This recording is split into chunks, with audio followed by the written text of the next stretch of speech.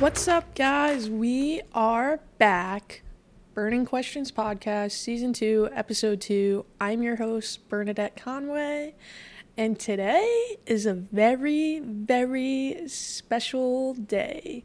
It is your host' birthday. I've had a lot of people ask me recently if I was freaked out, turning the big 2-5, quarter of a century, it's a big one. And I told them if I didn't know what I was doing with my life, maybe I'd be freaked out. But today, I'm 25 years old and I love my life. Every moment, every trial, and every smile has led me to be the person that I am today. And I don't know who I'm going to be tomorrow or next week or even a few hours from now, but I know who I am right now. I am Bernadette Mary Frances Conway, and I cannot be happier to be my 25-year-old self and to also finally be able to rent a car.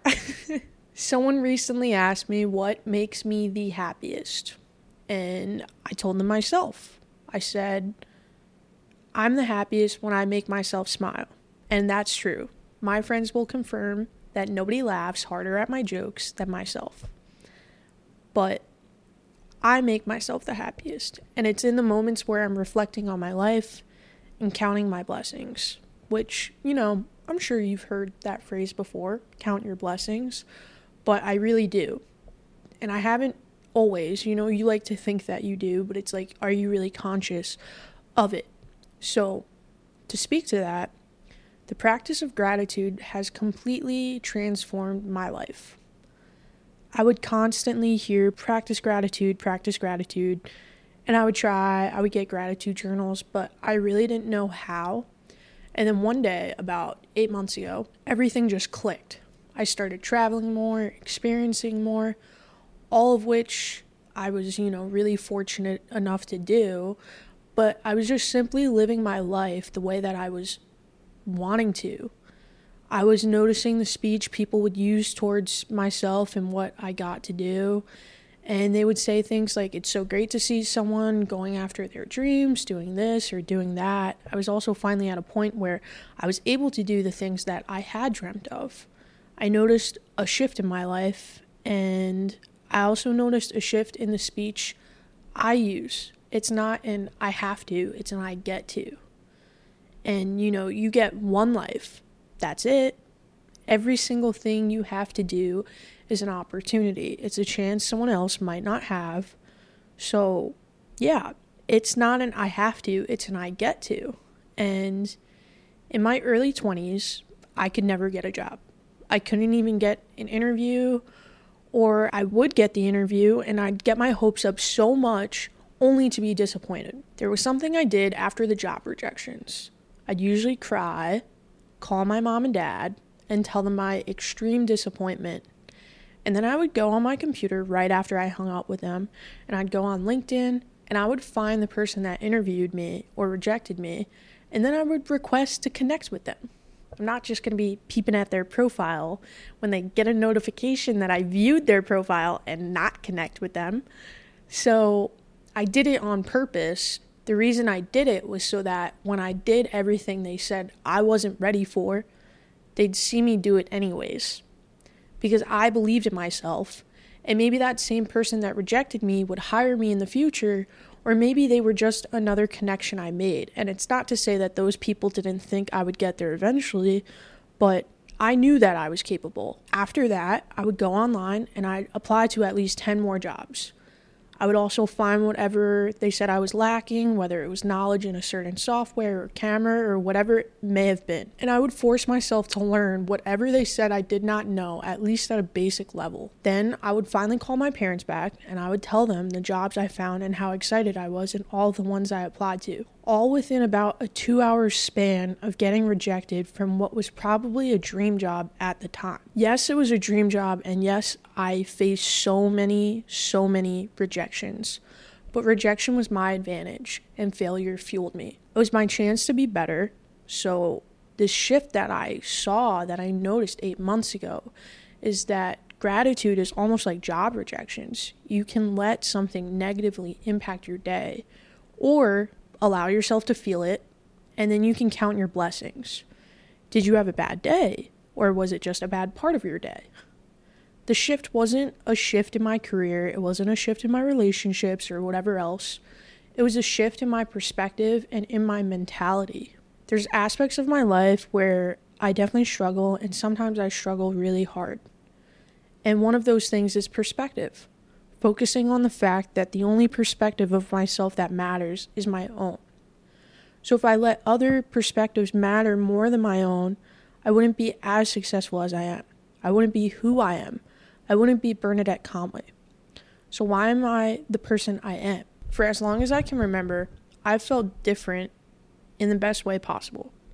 I've always had this immense feeling that my purpose was greatness, and I really cannot explain it. It might sound silly, but I don't really care if it sounds silly. I know that my success is never going to stop. I don't feel like I have a peak, and I don't ever want to have one. I have that confidence because it was instilled in me at a young age. When I was little, I would sit at the breakfast table every morning with my little bowl of Wheaties, imitating my dad, and I would ask him and my mom, do you think I could do this or do that? And without hesitation, their answer was always, Bernadette, you can do anything you set your mind to. I wanted to be a veterinarian, an Olympian, a teacher, an engineer, a doctor, an architect, an investment banker. They told me I could do anything, and obviously I was shooting for the money. So I would walk around in Harvard University lacrosse shorts in 5th grade thinking, I'm going to be valedictorian at Harvard. Well, I have a drastic update for you. I did not go to Harvard, and I was not valedictorian, but I truly believe that if I wanted to go at some point in my life, I could do it. Why can't I? I can do it just as much as the next person, and so can you. What's stopping you? Is it the fear of failure? Is it you don't know how? You don't know where to start? My high school yearbook quote was, I only see my goals. I don't believe in failures. And it's funny because if I look back at that point in my life, the thing that I was going for is not what I was going for now. My goals shifted, and that's okay. It doesn't mean that I failed at the certain thing I was going for. It just wasn't right for me. But I do believe that failure is the fuel that pushes me to achieve my goals. And high school is where I found my passion.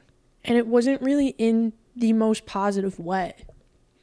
I lost someone who was really close to me. I was only 15 at the time, and we didn't have a lot of pictures together because I did not have a smartphone. So I didn't really have a camera. I had a little slide-up phone, not a flip phone. It was, slide up. The following Christmas, after I lost that person, I had asked for a GoPro Hero 4 Silver. And because I was going on a trip to Ireland with my mom for winter break, that's really why I wanted it. I was kind of obsessed with travel vlogs, and I was 16 and again had barely any pictures with my cousins there. So I essentially told myself that I was never going to be in that position again. I would never allow myself to not have photos or videos with the ones I love. I was never going to let the ones that I love not have photos or videos with each other. I went away to Ireland. I filmed our whole trip. I went home and I sat at the computer and downloaded this free software from GoPro called GoPro Studio, and it was horrible. It was so bad compared to what I use now, but it was free. And of course, the computer I was editing on was the family computer. Same computer I learned to edit on was the same computer that my sister learned how to crank that Soldier Boy in her high school uniform when I'm sitting there in wonder on the basement steps as she Supermans. It was the same computer that we played backyard baseball on, where I played Webkins, the same computer my dad worked on and sent emails on, and the same computer my mom would play Centipede on, and where she made her first Facebook. I mean, this thing was loaded up, and how did it have so much storage? How does it still have so much storage? Because it still works, and my brother will text me every few weeks to ask me if I remember the password for it, and honestly, how could I forget it? How could I forget the computer where I fell in love with editing and where I found my passion? I edited a video, and it's probably one of the worst videos I've ever made compared to what I've made now. But it's also one of my favorites. I went back to school, and I went to an all-girls Catholic school on Long Island. Shout out to the Lady Spartans. During our study halls, we were allowed to volunteer in the administration and guidance buildings. I worked for this amazing woman. Shout out, I love her. And she asked me how my trip was. So I was like, oh my gosh, I can show you. So I go to YouTube and I show her this video I made of my trip. The next words she said to me changed my life forever. She was the first person who gave me a chance, and I can't really thank her enough for that. She said, Bernadette, this is amazing. I have an idea. So she went to our principal, who was one of my favorite sisters at the school, and she got me a pass to film during my study halls and create a video capturing a day in the life of going to an all-girls school. Let me tell you, the pass was gold. A pass from sister, nobody was stopping me, and I may have abused the pass a little bit, but as always, I had a vision. I end up filming and finishing the video. It does so well, and it got over a few thousand views, which that was like really big for our school because we didn't even have over 1,000 students. Fast forward to that summer, I become a lifeguard, and I end up getting in a bad accident. I fractured my spine, and my boss let me bring my GoPro while I was on first aid duty and light duty because I really couldn't do much. My friends were the best, as always, and they smiled to my camera for me, and the videography and video editing practice just continued. I tried new transitions, new techniques. I was getting better, and I just wanted to do more and more and more. Like, I wanted to keep going and keep traveling, but, that's kind of hard for a 16-year-old to do, so I go back to school, and it's senior year, and we're going down to Florida for our senior year trip to Disney. And I'm like, okay, this is my chance to make another travel video. This is my chance to make another video for the school.